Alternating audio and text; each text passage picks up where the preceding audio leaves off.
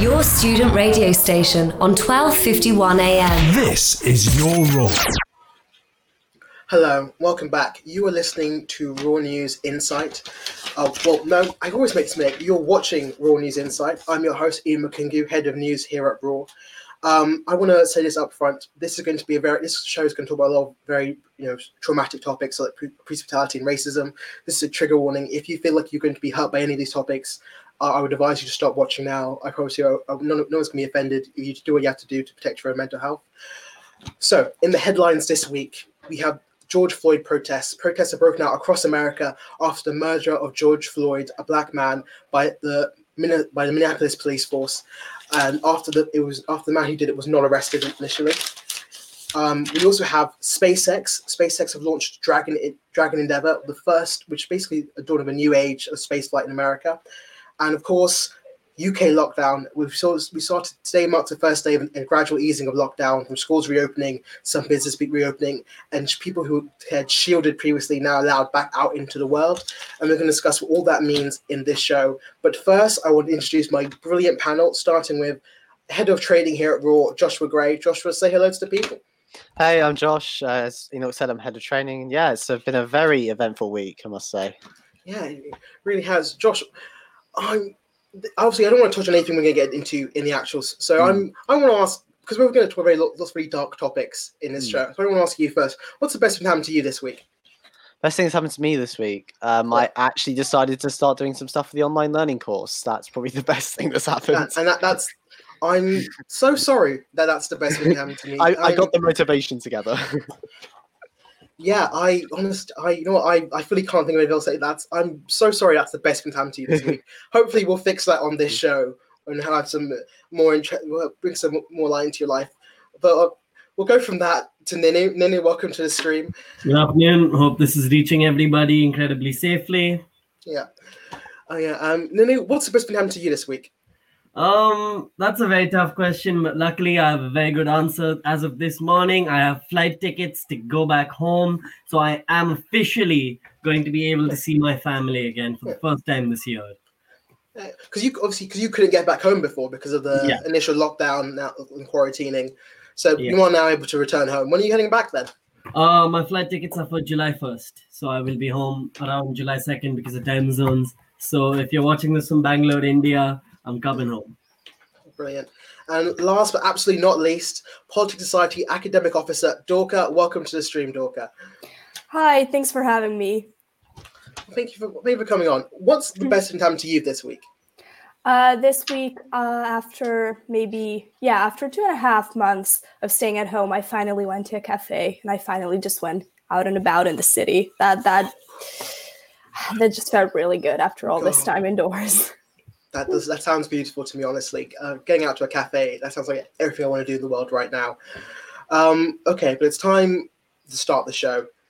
Obviously, I want to flash again, this is a trigger warning for police brutality and racism. If you feel like you'll be hurt by any of these topics, please do whatever's best for your mental health and start watching now. We are going to discuss George Floyd. So, last week, a man named George Floyd I keep saying his name wrong. I'm galloping it. A man named George Floyd went to a coffee shop, tried to order a cup of coffee, and paid for a £20 bill that turned out to be fraudulent. The police were called on him, and after an altercation, a police officer knelt on his neck for 8 minutes until he suffocated and was pronounced dead an hour later. We've seen protests break out across America, not just America, across America and the world over this, and we see increasing escalation of violence from the police. So I want to start firstly by asking, how is it in 2020 we're still seeing stories like this where police officers, especially with such an awareness of camera culture that they're being recorded, police officers still feel free to do stuff to sort of essentially execute someone live on camera? Nina, I'll come to you first on this. Sorry, no, he's full out the stream there for a second. Sorry. I think we have an incredibly simple answer for this. Now, obviously, for the story, I've done a lot of research, and this is a story that is incredibly personal to me as a person of color living in the West. But I'll keep the answer incredibly short for this. It's the reason why they still do this, despite the despite the increase in camera culture, is simply because they know they can get away with it. Derek Chauvin was only charged with third-degree murder after riots broke out. In fact, he had about between 10 and 13 complaints, including shooting a witness and police brutality before this incident, and he got away with it up until we shared this video. These police officers that do these terribly brutal and horrific acts of systemic racism get away with it until we see the video, and they know that. So they think they can get away with it. The white supremacists who shot Ahmaud Arbery, they only got arrested after that video came out. And I believe it was Will Smith and many famous people of color who said they didn't make the arrest because they saw the video. They made the arrest because we saw the video.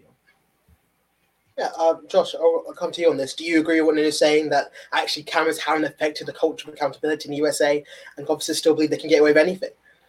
I think that's the case with most forms of authority, because I believe that humans are just generally imperfect, and when there's always this power hunger within a human being, and when you are given this amount of power and authority as a police officer, some will abuse that, and the issue with Officer Chauvin is a perfect example of this, showing that as they are an officer of the law, they feel they can abuse their power. And in this case, it also shows a concept which has been going around, particularly in America and the West for many years, is the idea of racial discrimination from the police, particularly in the case of what we see here against the African American population, which has been a problem within the police forces for many years.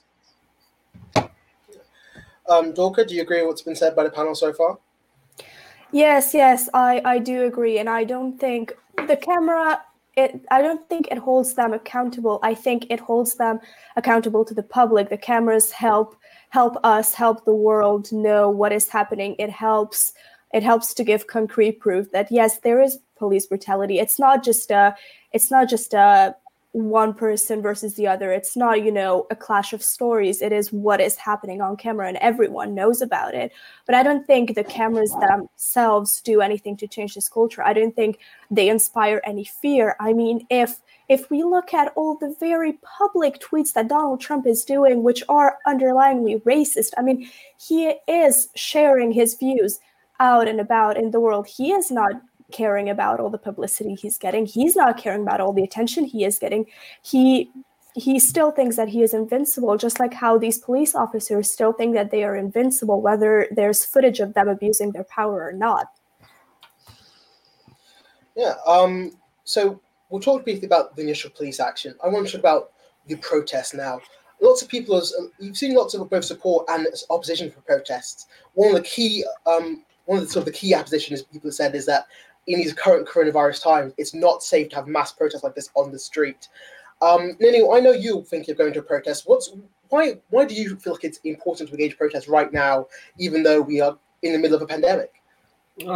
So actually, I'm going to say I've prepared a statement regarding this, actually, because I've been arguing with a lot of people, including my friends, about this very topic, and it's something that I've had to think about a lot for a very long time.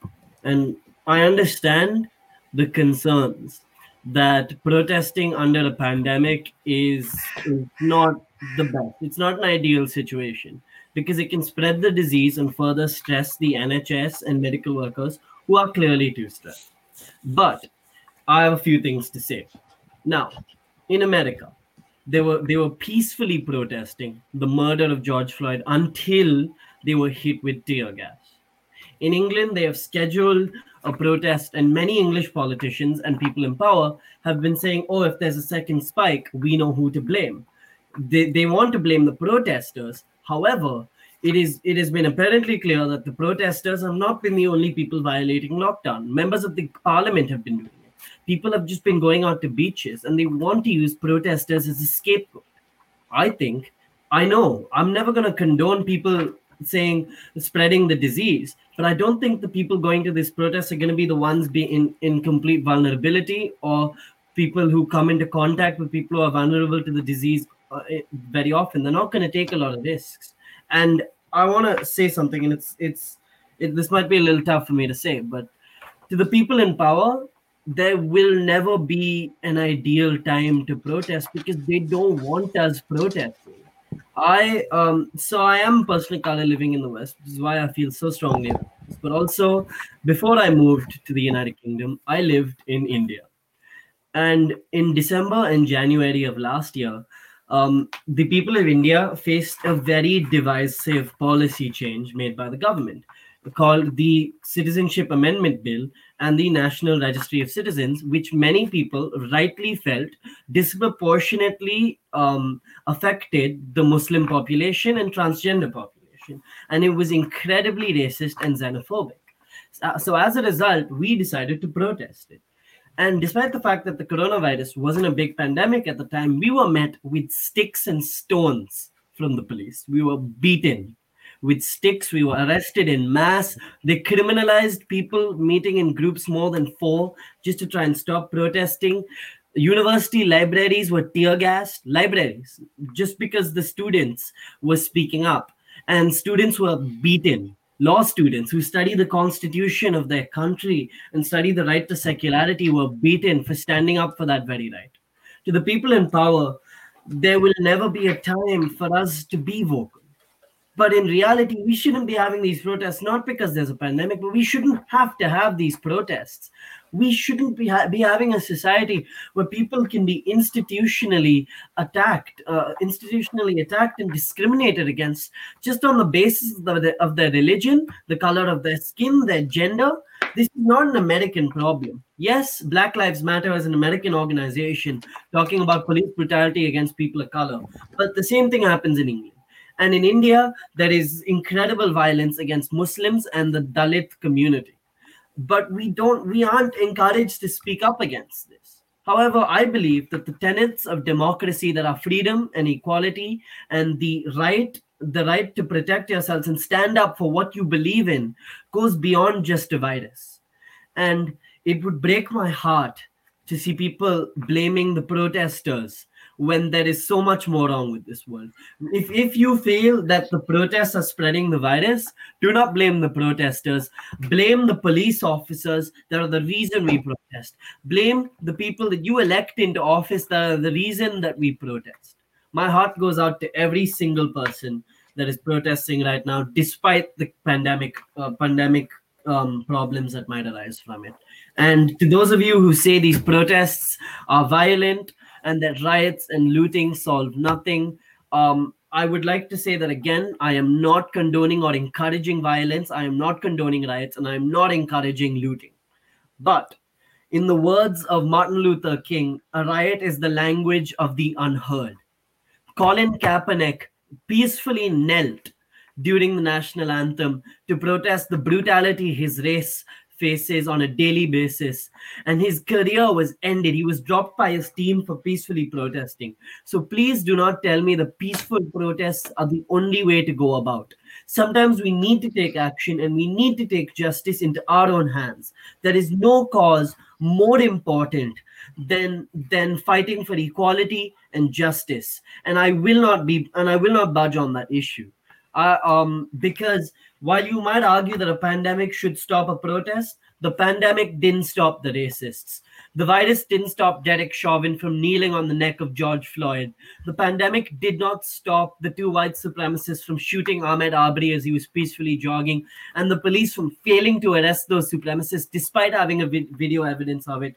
And the pandemic did not stop a man spitting on NHS worker Belly Mujanda in order to give her COVID-19, and the police refusing to investigate this even after her death. Thank you for listening to what I had to say. Thank you. You touched on briefly the idea that people were unhappy with what they saw as the violence of these protests, particularly the looting and burning down of stores. Josh Dorka, I'll come to you. What do you think about these more violent appearances of the protest? Dorka, I'll come to you first. Yeah. First, on the topic of, I would really briefly like to touch up on the topic of of protesting during the coronavirus crisis.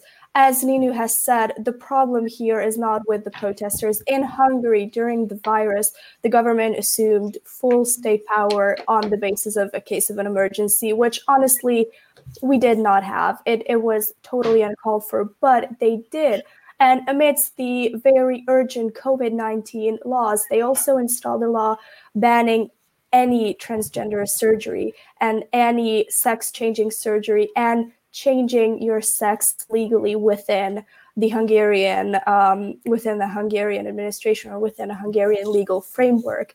And it was obviously based and it was obviously targeted on a minority. It was uncalled for and it was unlawful. And when people protested in Hungary, we protested by going with cars, and it was basically just a big row of cars and people honking. They did not touch each other. They were not even within 2 meters of each other. Everyone was safely within their cars, and still they got fined for I think noise pollution because they were honking too loudly, and they got more than 5 million forints and fines, which is just absurd. So it is clearly not about keeping people safe. It is clearly not about trying to stop the virus from spreading. It is about trying to shut people up. It is about trying to blame the protesters and finding a grip on them, which would make their point invalid, which would make people stop listening to them, which would make people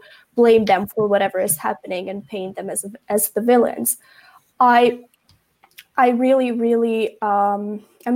pleased with how peacefully the American protests started, and there are so many videos of people peacefully sitting and letting the police march through them, letting the police beat them without them raising a hand. It is clearly very sad, but I'm just very surprised by how calm people have been keeping, and even during these protests, how human the protesters have been. Now there is obviously news about some of these protests turning into a riot and some of these protests becoming violent, but I think in 90% of the cases it has been provoked. It has been provoked by police brutality. It has been provoked by any lack of action from the government. It has been provoked by the police taking insane measures to keep people off the streets. And it is very, very sad that it has come to this. It is very, very sad that it is this violent, but I think it is needed. And I think it is a wake-up call that we all needed, and which was necessary for people to be aware that this is still a problem and that it's far from being solved. Yeah. Josh, would you agree? Yeah, I think that it's a very large issue, and the coronavirus pandemic going on at the same time compounds this issue further. But I'd still say I'd support the protests going on within America. But what I do is I split the protest in two. There's the ones who are peacefully protesting, and then there's that violence going on which the police are provoking. That I support. What has been happening on the other side, though, is we've been seeing people taking advantage of the situation to loot and destroy people's livelihoods, people's businesses, and everything like that. That part of it I do not support, in the fact that they are destroying innocent people's lives and taking advantage of a situation. The people who are actually protesting in George Floyd's name and are protesting the underlying racial discrimination and police brutality, which has existed in America and the West for many decades, is certainly something I support. And I think it's just generally that's what it's the fact we shouldn't be at this point. This society that we've had has been developing for hundreds of years, and the fact that we're still talking about the point of the idea of racism being within our public spaces, particularly with the police, this is something that should have been sorted out so many years ago. It's not even a debate. That idea that there are still racist elements within the police department is sickening, in my opinion. And as I said, it should have been sorted out years ago, but it's still happening, and it's happening practically every year. Every year a new case comes up where one person has been killed by a police officer, and that police officer gets away with it or gets a very minimal sentence, which does not equal the crime that they actually committed. So the protests in themselves are just simply the people finally fed up of this happening every single time and nothing changing. And the government can put forward the idea of, you need to stay indoors because of the coronavirus. But then again, the coronavirus did not precede these events. These events have been happening for years on end, and the government have refused to do anything about it. So for the protesters to then be Yes, it's happening for many years, and for the government to finally be like, "Oh, go inside because of the coronavirus," and still, again, not addressing the big issue here, which has been happening for so many years, is simply disgusting. And the protests I support in that sense, in that it's an issue which has risen over many years and has finally bubbled over into protest, and in that sense, I do support the protests. Yeah. Now, we've also touched on the level of police brutality we've seen within these actual protests. I'll touch on a few stories here, but obviously I don't want to become too graphic because I trigger warning for anyone who might be traumatized by these sort of things. We've seen police officers running people down with cars, the use of rubber bullets. We've seen mace applied to children. Why? I mean, obviously, at first, I just want your reaction to the level of the escalation police are going on here, and then we'll get into a more deeper discussion about why it's happening. Nina, I'll come to you. We haven't heard from you in a while. Nina, what do you think about this sort of police brutality shown in the protests? I am so angry at the level of violence. I do not think it's proportionate at all. And when predominantly white people were protesting about going to beauty salons and being able to get their hair done with guns, they were protesting with guns. We didn't see any violence from the police. But when people were protesting against the unrightful, unlawful, and unjust murder of an innocent black man, then suddenly they are throwing tear gas into the crowds. They are macing children. Just before I came on the stream, I watched a video of the police in Atlanta brutally pulling a woman out of her car through the glass. They didn't even undo her seatbelt, nothing. They just ripped her out of her car. Those two officers in the case in Atlanta have been arrested immediately because the mayor was not standing for that. They were caught on body camera pulling her out of the car, and the officers were arrested. But still, I still think it's absolutely insane, the level of violence. And you said we touch up on why later, so I'll speak more about that when we get to that. Well, I mean, why do you think the police are showing this level of violence in this specific situation? Well, first of all, I think when you've been developed into such a system where you benefit, right, from a privilege and a discrimination existing, you will fight however much you want for that system still existing. I think many officers in the police take the whole anti-discrimination protests as an insult to their police force, which I think is an insult to the police force because the police are being racist. And because of this, they feel personally insulted. I think they believe they have a personal stake in these protests. So when it comes to quashing it, they don't care.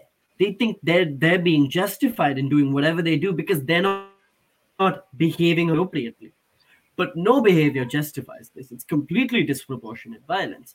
And another thing is a lot of the people in power also believe that, it's justified because now there's chaos. Trump calls them Antifa and the radical left, attacking the innocent store owners.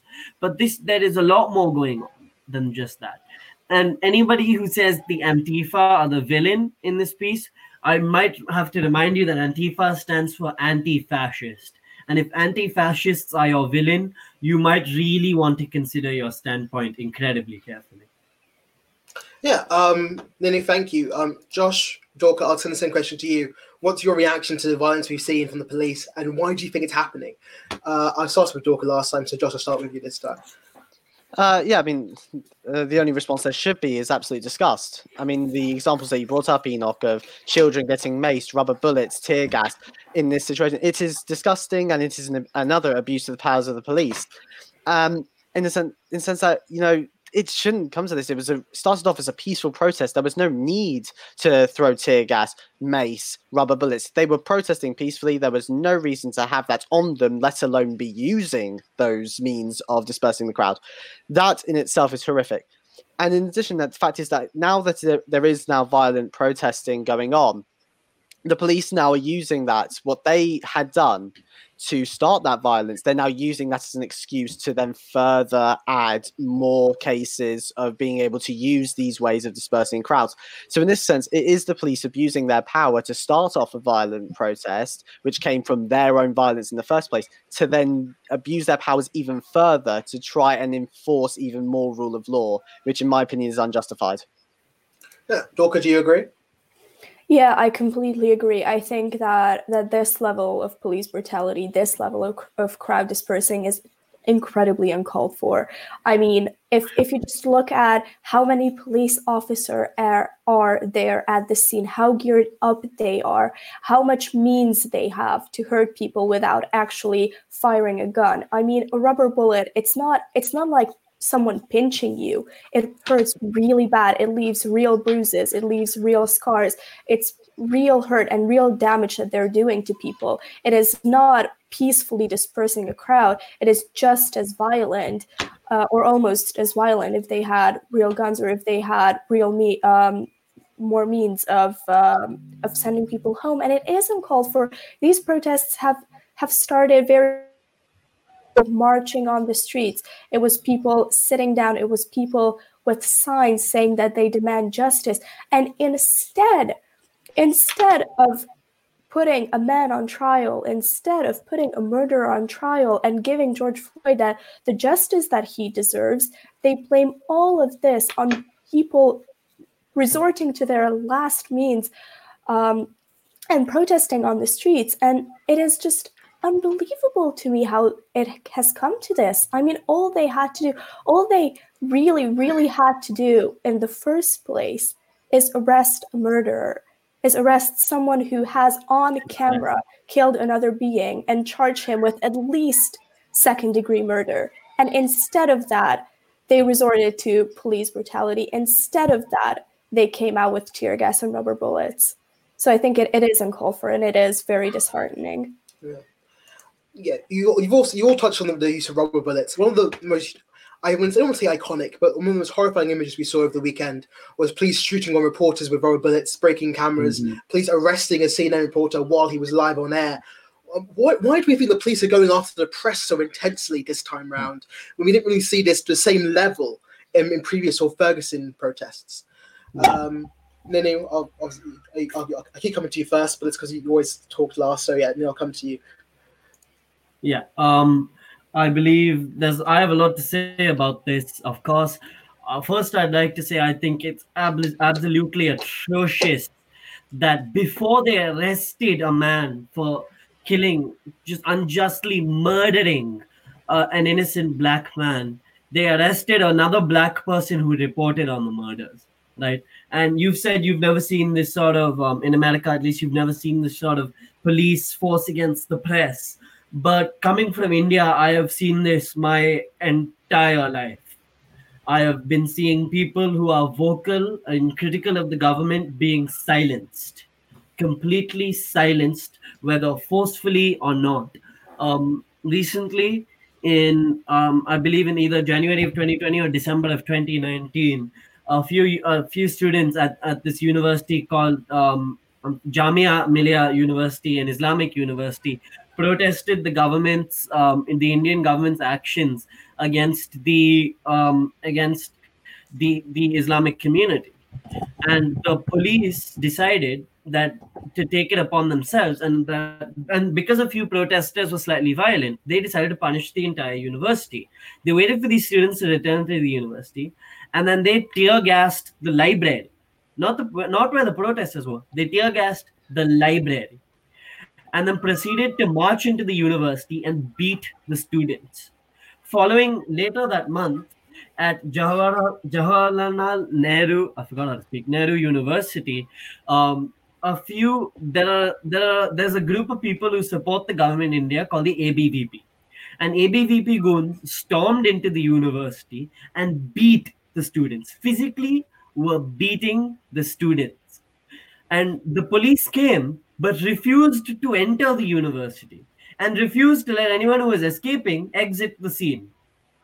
And they were just completely brutalized. And what the government did was not arrest any of those goons, but wait until last month and then say that the student leaders of both these universities, again, those students who were beaten, those student leaders were inciting riots and arrested all the student leaders, including one woman who is pregnant right now in prison. They've arrested them without trial because they're being held on terrorist charges.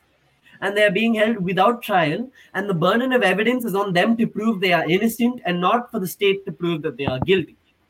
And the reason I think that many governments, especially governments that move towards authoritarianism, do this is because if we had a free and informed press that informed the populace, then we would no longer stand for this. And it's already having an effect. The lack of coverage, especially by right-wing news media on George Floyd, has led many people to believe that this is just an isolated incident, right? And therefore, they refuse to. The police are gonna press harder on the press. Yeah, Lily, thank you. Josh, Dorka, do you agree? Dorka, I'll come to you first. Yeah. Okay. Yeah, I wasn't sure which one of us. No, but no, I definitely agree. The press who just wanted to report the events, who without any commentary. I mean, a cameraman just videos and tapes whatever is happening. They are not giving any commentary on the issues, and they were not allowed to film. They were just as much beaten and taken into custody as any of the other protesters. And what is incredible to me is that the press are not the only one with cameras. Every one of the protesters is filming what is happening. If they arrest CNN reporters, or if they arrest whoever is there with a press badge, that does not mean that the riots or that these protests are not going to be covered. It does not mean that people are not going to know what happened. So I really do not see why they are doing this. I really do not see what sense it makes to shut up those couple of reporters, because in a world where everyone has smartphones, in a world where everyone has cameras, it is going to get out, and it is not depending on those few CNN cameramen who are taken into custody for, honestly, I don't even know what excuse they brought them in with. They were released maybe a day afterwards, but with really just made up charges. And it is, I have seen a video of police tackling a medical team who were there to help people who are really just innocent bystanders in this. Nay, they're not even bystanders. They are helping whoever is injured. And it is incredibly uncalled for. I really do not know why they are doing this. I really do not know why they are coming so hard down on the press when it's not up to those few people whether this is going to get out or not. This is news. Everyone is listening. Everyone has a camera. Everyone is looking at these protests. It is going to get reported, and they're not going to get away with it. They're not going to shush this whole thing down if they just arrest those few hundred people who are there with a press badge. Josh, do you agree? Yes, I fully agree. And the fact that police are arresting newscasters, people who are simply reporting on what is going on, it can be straight up just saying what the First Amendment of the United States Constitution is. It's freedom of speech. Freedom of the press is a direct part of freedom of speech. The fact that the police are arresting them for no reason, I cannot see a reason why the police were arresting the press. So in that sense, it's on essentially false charges, whatever those charges might be. It is simply an abuse of their powers against the First Amendment of the U.S. Constitution. So the actions of the police taken were unconstitutional. And again, as I said, there was no reason to it. The CNN reporter was simply, as we saw it, he was live on air, talking to the camera, talking to the studio about what is going on and what his perception of the events going on were. And he was in the crowd. We could see it. The protest was going on behind him. And the police just simply go up to him and essentially arrest him. And there was no reason to do it. He was not, during that, he was not taking part in the protest at all. He was not involved in it. He was simply reporting on it. And for the police to then arrest him, it just made zero sense whatsoever, and only adds to the many things that the public can use against the police in this situation to further show that the police can be seen as corrupt and wrong and racist. It's just not helping the police at all to arrest the press like this. Yeah, I think those are all very interesting points. Something else has become a really big issue is people have asked, why is it the police, who are in many cases fully kitted out in riot gear, they have access to PPE. The National Guard's been called in. People are asking, how is it the police can get access to PPE? And the National Guard has been called in to stop protests. But during the initial lockdown phase, where people need lots of testing done and lots of doctors and nurses need PPE, there wasn't seen as a huge supply of it. Dork, I'll come to you on this. Why do you think that disparities occurred? I think it's because this is the priority.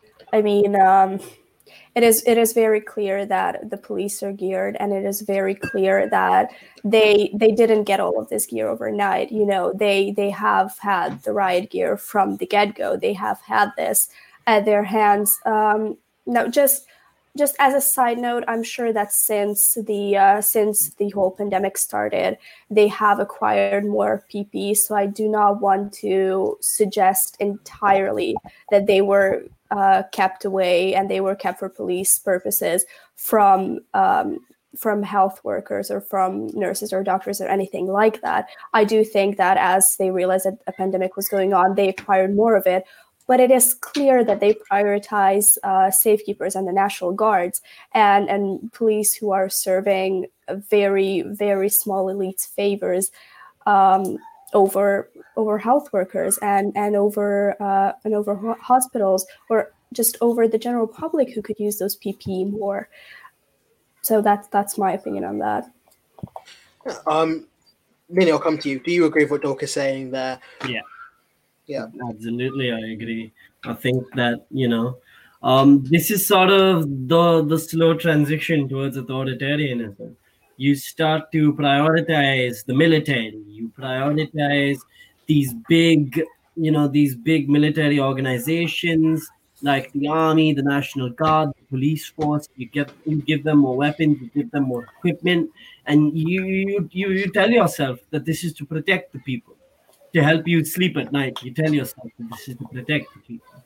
And you arrest the press because you want to criminalize dissent and you want to scare people into silence. And then you use your roided up military, your roided up police force to scare your citizens into agreeing with you and agreeing with your perspective. You criminalize any form of dissent.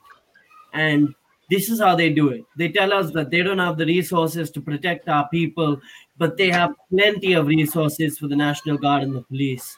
And I think Tupac said it the best when he said, it's funny, when it rains, it pours. They got money for war, but won't feed the poor. Yeah. Josh, do you agree with Tupac there? Yes, I very much do. The best way you can do it is looking at the US budget. They sink literally $1 trillion a year, going up to $1 trillion a year, just into military spending, into defense. And the health department, they get very little in comparison. I think the most recent fiscal year, they were only given like $60 billion in comparison. So just in that sense in itself, there's clearly a disproportionate amount of spending from the government towards defense services, such as the National Guard, police, the army itself. So I'm not surprised that the police are decked out in all this kit that they just suddenly have. They've probably had it for years because of just how American government has done its spending. And the fact is that they have all this PPE now, and even now we're still talking about shortages of PPE among health departments. We always talked about it at the start because everyone was not prepared for a pandemic of this scale. But then even now there are still shortages in hospitals. If you keep asking doctors, they always say, we haven't got enough PPE in this specific hospital and hospitals surrounding the area. And the fact that every single policeman and every single member of the police, the riot teams, the National Guard that's been sent in, they all have it. And we haven't heard a single policeman saying we haven't got enough PPE. It's just showing a clear disparity in how America particularly treats its usage of PPE, and the fact it's prioritizing the defense services over the population and the health services. Yeah.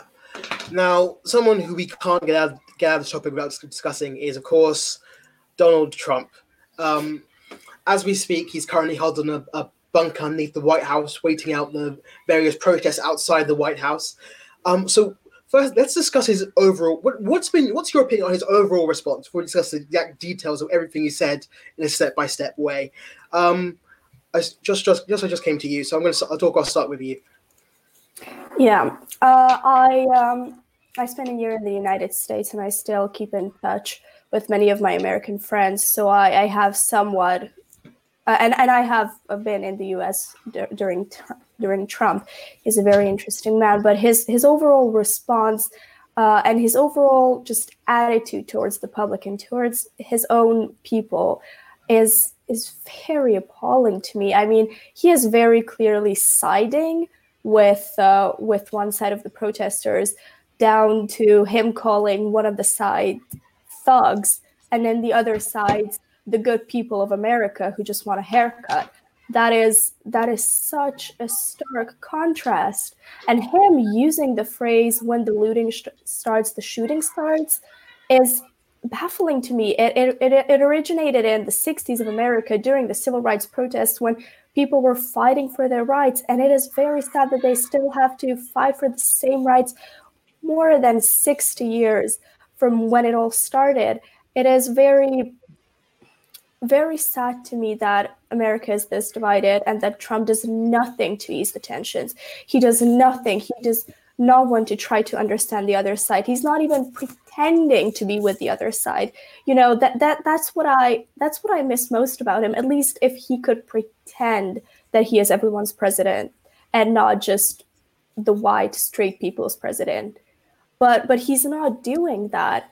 He clearly has an opinion. He clearly has a very racist, a very elitist opinion that he shouts out from the rooftops, and that just encourages other people to be openly racist. It just encourages people to see that, oh, well, if the president can do it, then so can I. Oh, if the president thinks this isn't an issue, then I don't think it's an issue. If the president thinks that these are just riots, that these are just looting, that these are just thugs looking for trouble, then I guess they are. Then I don't have to understand the other side either. So I think it is very damaging and it's very concerning, even for Trump. Even for Trump, this is a new low. Yeah, you mentioned obviously when the looting starts, the shooting starts comment from me on Twitter, which was sort of a quote of a Miami sort of police commissioner of the 1960s that was even back then widely held as racist. Now Trump tweeted that on both his own personal account and the official White House account, and both those tweets were censored by. Well, I say censored. Twitter declared them to be against their rules, but it's still accessible on the website for historical purposes. Sort of a massive move from the company. It's basically in the last 4 years saying, let Trump be Trump, we won't modulate what he's saying. Trump obviously wasn't very happy about that. I mean, obviously, Dorky, you've discussed this already, but I want to come to the rest of the panel. First, your reactions to him making the comment, and then your reaction to the sort of fight he started with Twitter over it. Josh, I'll start with you. Well, I mean, these comments that he's been making are very unbecoming of a president, but then again, I'm not surprised. He's been making unprofessional comments for the whole of his term so far as president of the United States. The responses, honestly, I think Obama has made a better response to the protests than Trump has, and Obama's not even president anymore, and he doesn't even need to if he doesn't want to. But Obama is doing much more of presidential action than Trump is. I mean, you even said it. What Trump is explicitly said, he can't go around. He can't say, "Oh, I didn't imply that." He outright said, "When the looting starts, the shooting starts." He cannot worm his way out of this one on his quoting. And Twitter, especially, their response to it in only keeping it for historical purposes is making sure that Trump can't worm out of it this time. His response to Twitter in how they're suddenly, and they're also in previous tweets, they've been also starting to put fact checkers on his tweets. This in general is, and now Trump is responding to it saying, oh, this is not right, it's wrong, it's totally against me, it's fake news and all this. It's just, again, Trump trying to avoid the issue and generally just not handling the situation in the correct way. He's clearly sided towards the police force and what they're doing. He's sided against those people who are protesting a very real issue within the United States and especially in Western states, an issue which has been around for so many years. He is clearly showing a side on that. And for a president to be doing that so brazenly without even a flicker of a thought is horrifying, and I honestly am dreading to see what he does next. Yeah, just to clarify, and when we discuss what Trump's trying to do to Twitter, Trump has issued executive action that he believes will repeal part of a law that essentially means that if you're an online social media website, you're not responsible for the content published on your site. So if anyone wanted to sue you for it, they have to directly to the person who put it out there, not you. Then I want to come to you. What's your response both to Trump putting out the comment and then Twitter's response to it? Um, I'd first like to say that I wish I could say I was surprised about Trump's comments, but unfortunately, I seem to be impervious to the things he says and sort of gone numb to his comments. I could not believe my eyes when I read the quote. When the looting starts, the shooting starts. But I'm also not surprised that he is quoting a 1960s man that was against civil rights activism. I believe that Donald Trump is showing his true colors now, as he has for the most of his presidency. But he's really showing that he does not care about people of color, and he cannot even pretend to care about them. How dare he say this? Honestly, I am angered. As a citizen of the United States of America, I am ashamed to stand for that national anthem and for that man and for everything he stands for. I would like to say that this man calls people protesting for equality and justice and against the brutality of the police his enemies. He calls them violent thugs. Well, that says everything you need to know about Mr. Trump. He calls anti-fascists his enemies. He calls them terrorists. Well, at least the CIA isn't funding them like they funded terror groups in the Middle East, right? Now, Donald, I will not try to pretend like police brutality has only been a problem under Donald Trump. It's been a problem under many presidents, both liberal and conservative. But Donald Trump is the first president I've seen that has openly taken the support of the people who are fighting against people of color. Right? He's taking a stand against people trying to liberate themselves. And I've never seen a president so vocally and so globally do that. He has a massive platform of people who will believe anything he says because they are under the delusional idea that because he is not bought and owned by many politicians, what he says is the truth. But Trump has no concept of what the truth is. He's a delusional man that has sacrificed absolutely nothing and only knows privilege. As a white, cis, rich man, all he knows is privilege. And I cannot believe the things they're saying, and I'm so happy that Twitter has posted about that the tweets incite violence, and then they are fact checking. So maybe a few of his brain dead followers will listen to it and realize that what he says is not the truth, regardless of what he says. Yeah, I wanted to also talk about, of course, the most recent comment where he said he was going to declare Antifa or anti-fascists a terrorist organization. This has all sparked lots of controversy because, of course, it's not an organization, so no one's quite sure how that's going to work. Dorka, I'll come to you on this. What do you think about Trump's declaration that Antifa is now a terrorist organization in the United States of America? I really do not know how, when Trump posted that, when Trump decided on that, did it never cross his mind that I am making the anti-fascist people my enemy? Because if your enemy is the anti-fascist organization, then just by rules of language, you are the fascist.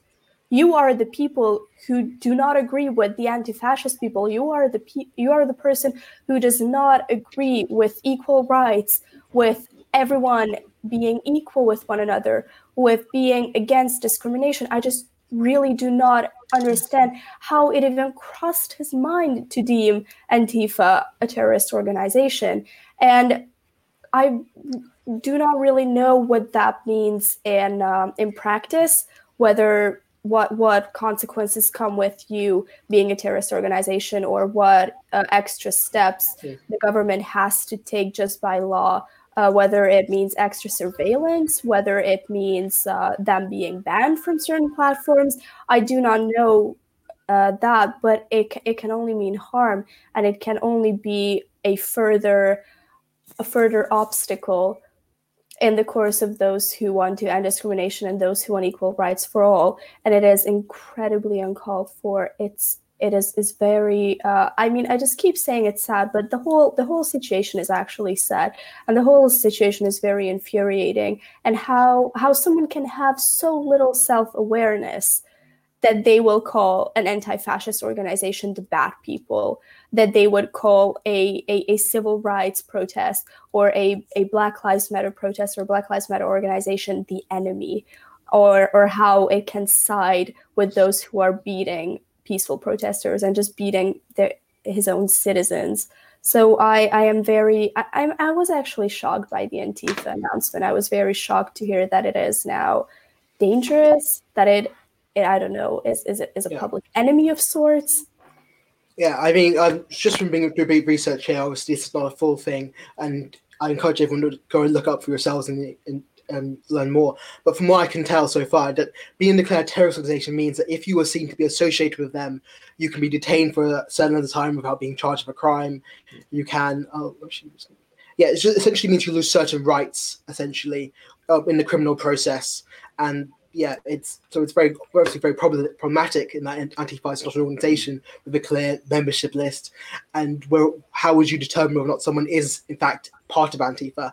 Nini, we'll come to you on this. What do you think about Trump's pronouncement of Antifa being a terrorist organization? I mean, again, I think I mentioned this earlier. If you're declaring anti-fascist as the enemy, doesn't that make you a fascist? I think Dirk also put that really well.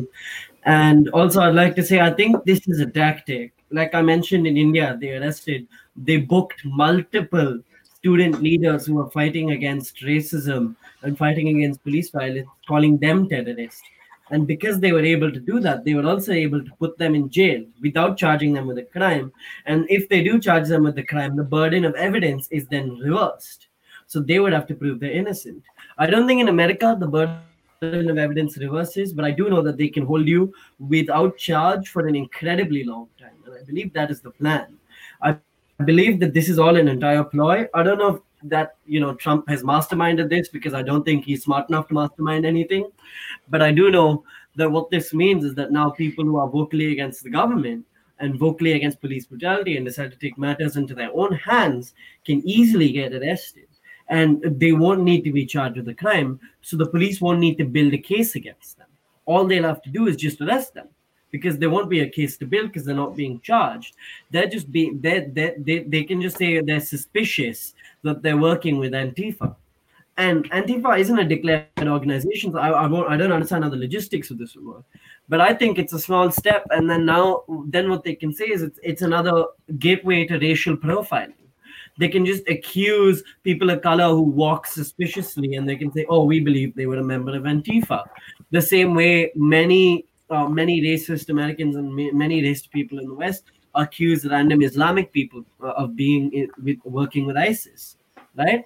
In the same way, they could randomly start arresting people of color and saying, like, you're working with Antifa, and hold them for months without charge. And I think this is an incredibly dangerous prospect. Josh, what do you think? Agree? Disagree? Yes, it's a really, really big issue now that Antifa has been declared a terrorist organization. And there's one place where I think, which there will be very much filled within a very short amount of time, if this is true, is that, well, Guantanamo Bay was always the detaining place for terrorists when they weren't being sent on trial. So you can expect any person who is declared to be associated with Antifa from this will be ending up in Guantanamo Bay very, very soon. And also the idea of what a terrorist group is when you declare it, it means that you are against the values of that nation and you're trying to attack the nation's values, which makes zero sense to me. It's like you're putting Antifa on the level of Al-Qaeda, the Islamic State, the Taliban, two very different groups, if I would say so myself. And the fact that Al-Qaeda always called for the destruction of the West and the destruction of America in itself. But the fact that you're saying Antifa in this sense is against the values of America and is trying to destroy America's values means that, does that not imply that, as people have said, this makes you the fascist yourself? Does that imply that America in itself, its values are that of feeling threatened by a group that is calling for the end of fascism and calling for rooting out fascism within government and other areas of society? It is very problematic for Trump to make such a, as I said earlier, a brazen decision, a very short-sighted decision, which has basically wound him up in a lot of issues and how it can imply him to be aware of the idea that he himself, in going against Antifa and calling them a terrorist group, actually puts him forward as a fascist himself. Yeah. Thank you. I don't want to end this on a complete down note. So I also want to touch on, we have seen videos from across America, in places like Flint, Michigan, of police officers laying down their batons and weapons and helmets and walking alongside protesters. How do we think police officers go forward from this? and rebuild trust and faith in their communities so that they can get back to providing an essential service? I think it's really difficult. I know there's going to be lots of calls for a complete restructuring of the police, of the judiciary system itself, of how the police are trained and how they work, and rooting out any member of the police who is clearly showing signs of racial discrimination against members of their own country, particularly those of racial minorities. As we've mentioned it here, we've talked about African Americans particularly, since they are the ones who have been attacked the most, particularly in America. I think, yes, a restructuring of the police department would be needed. I mean, I'm going to bring them up because they have shown up in the past few days. Anonymous have returned, and they have, and if we saw the message that they put up, it was actually talking about how it's a completely corrupt system. And if that is the fact and that's the truth, you need to root out this corruption soon and quickly. To regain trust with the population, you're going to need to restructure the police department completely, and in a way that shows it not to be anything like the racial discrimination and police brutality that we have seen in the past few decades. So what do you think a new police department should look like? Honestly, I do not know. It's really difficult to say because I can't make up a whole new police department in my head off the spot.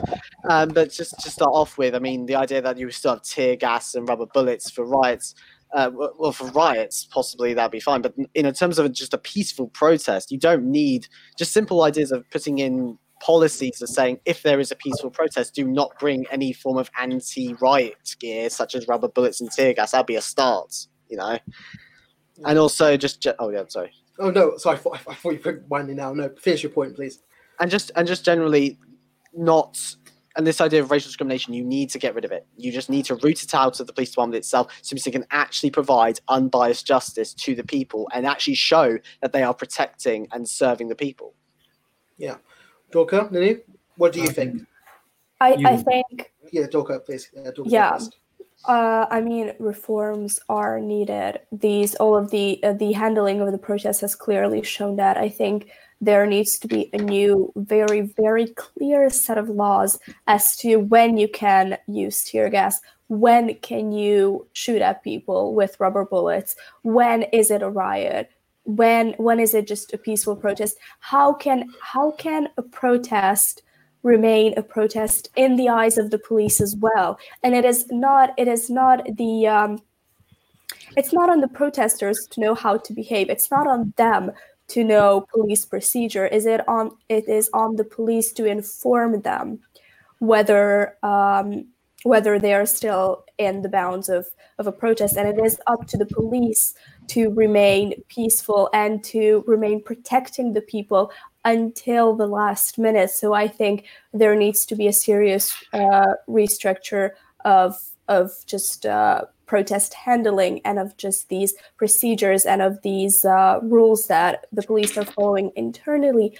But besides that, the entirety of the police, from the chiefs, from just to the everyday officers, needs to offer a real apology. And it should not come in a form of a statement, of a beautifully crafted but heartless statement. It should be a real apology, and it should be them owning up to their own blame of overreacting. It should be them owning up to the systematic oppression that is happening in the police, and they should become self-aware of what they're doing. Because if you just implement a new set of rules but keep the same officers with the same attitude without them ever acknowledging that they are in the wrong, nothing's going to change.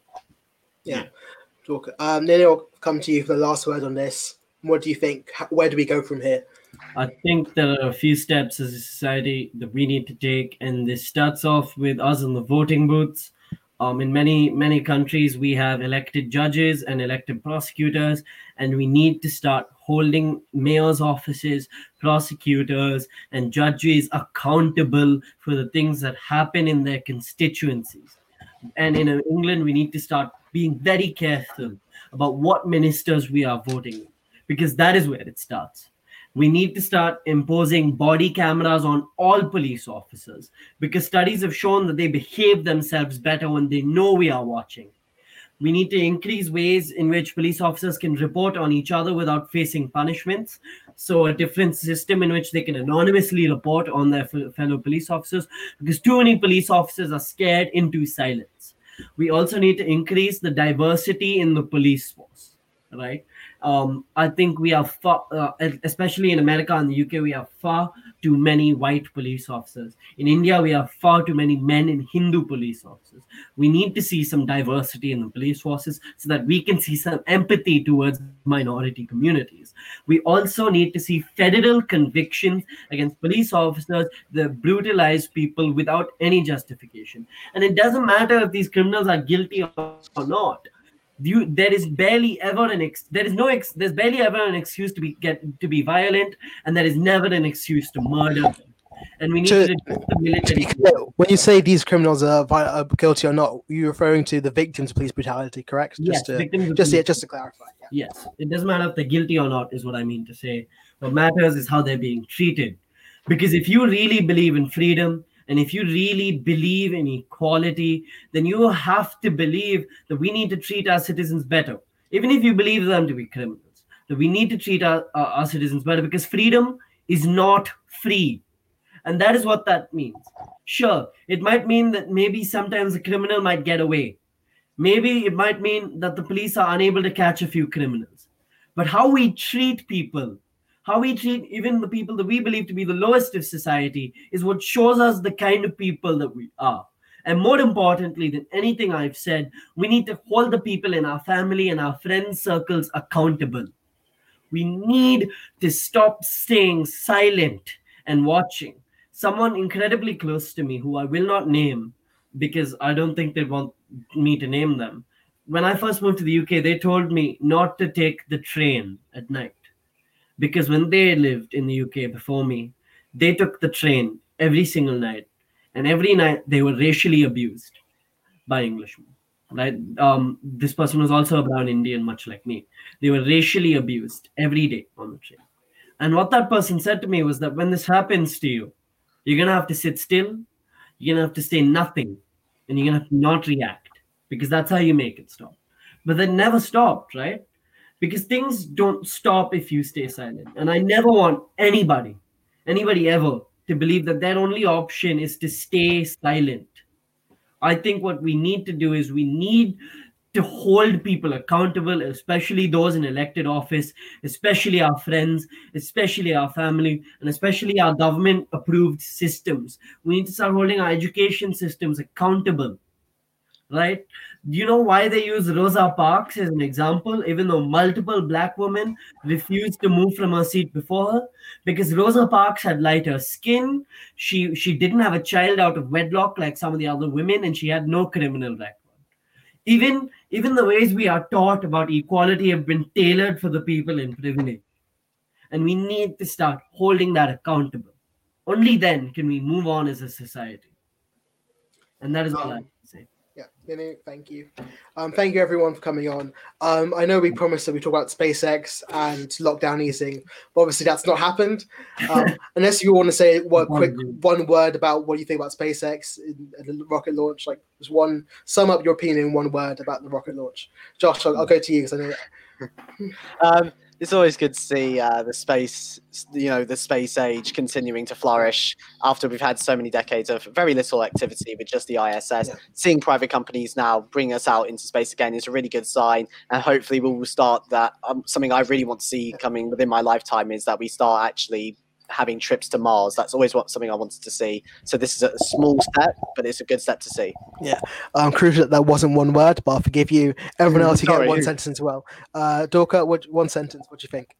I mean, I've always dreamed of Elon Musk becoming a real life Iron Man, and it really warms my heart that he's just that step closer to it. Ninu? I think it's great for these astronauts to be able to leave Earth during 2020. I feel really jealous.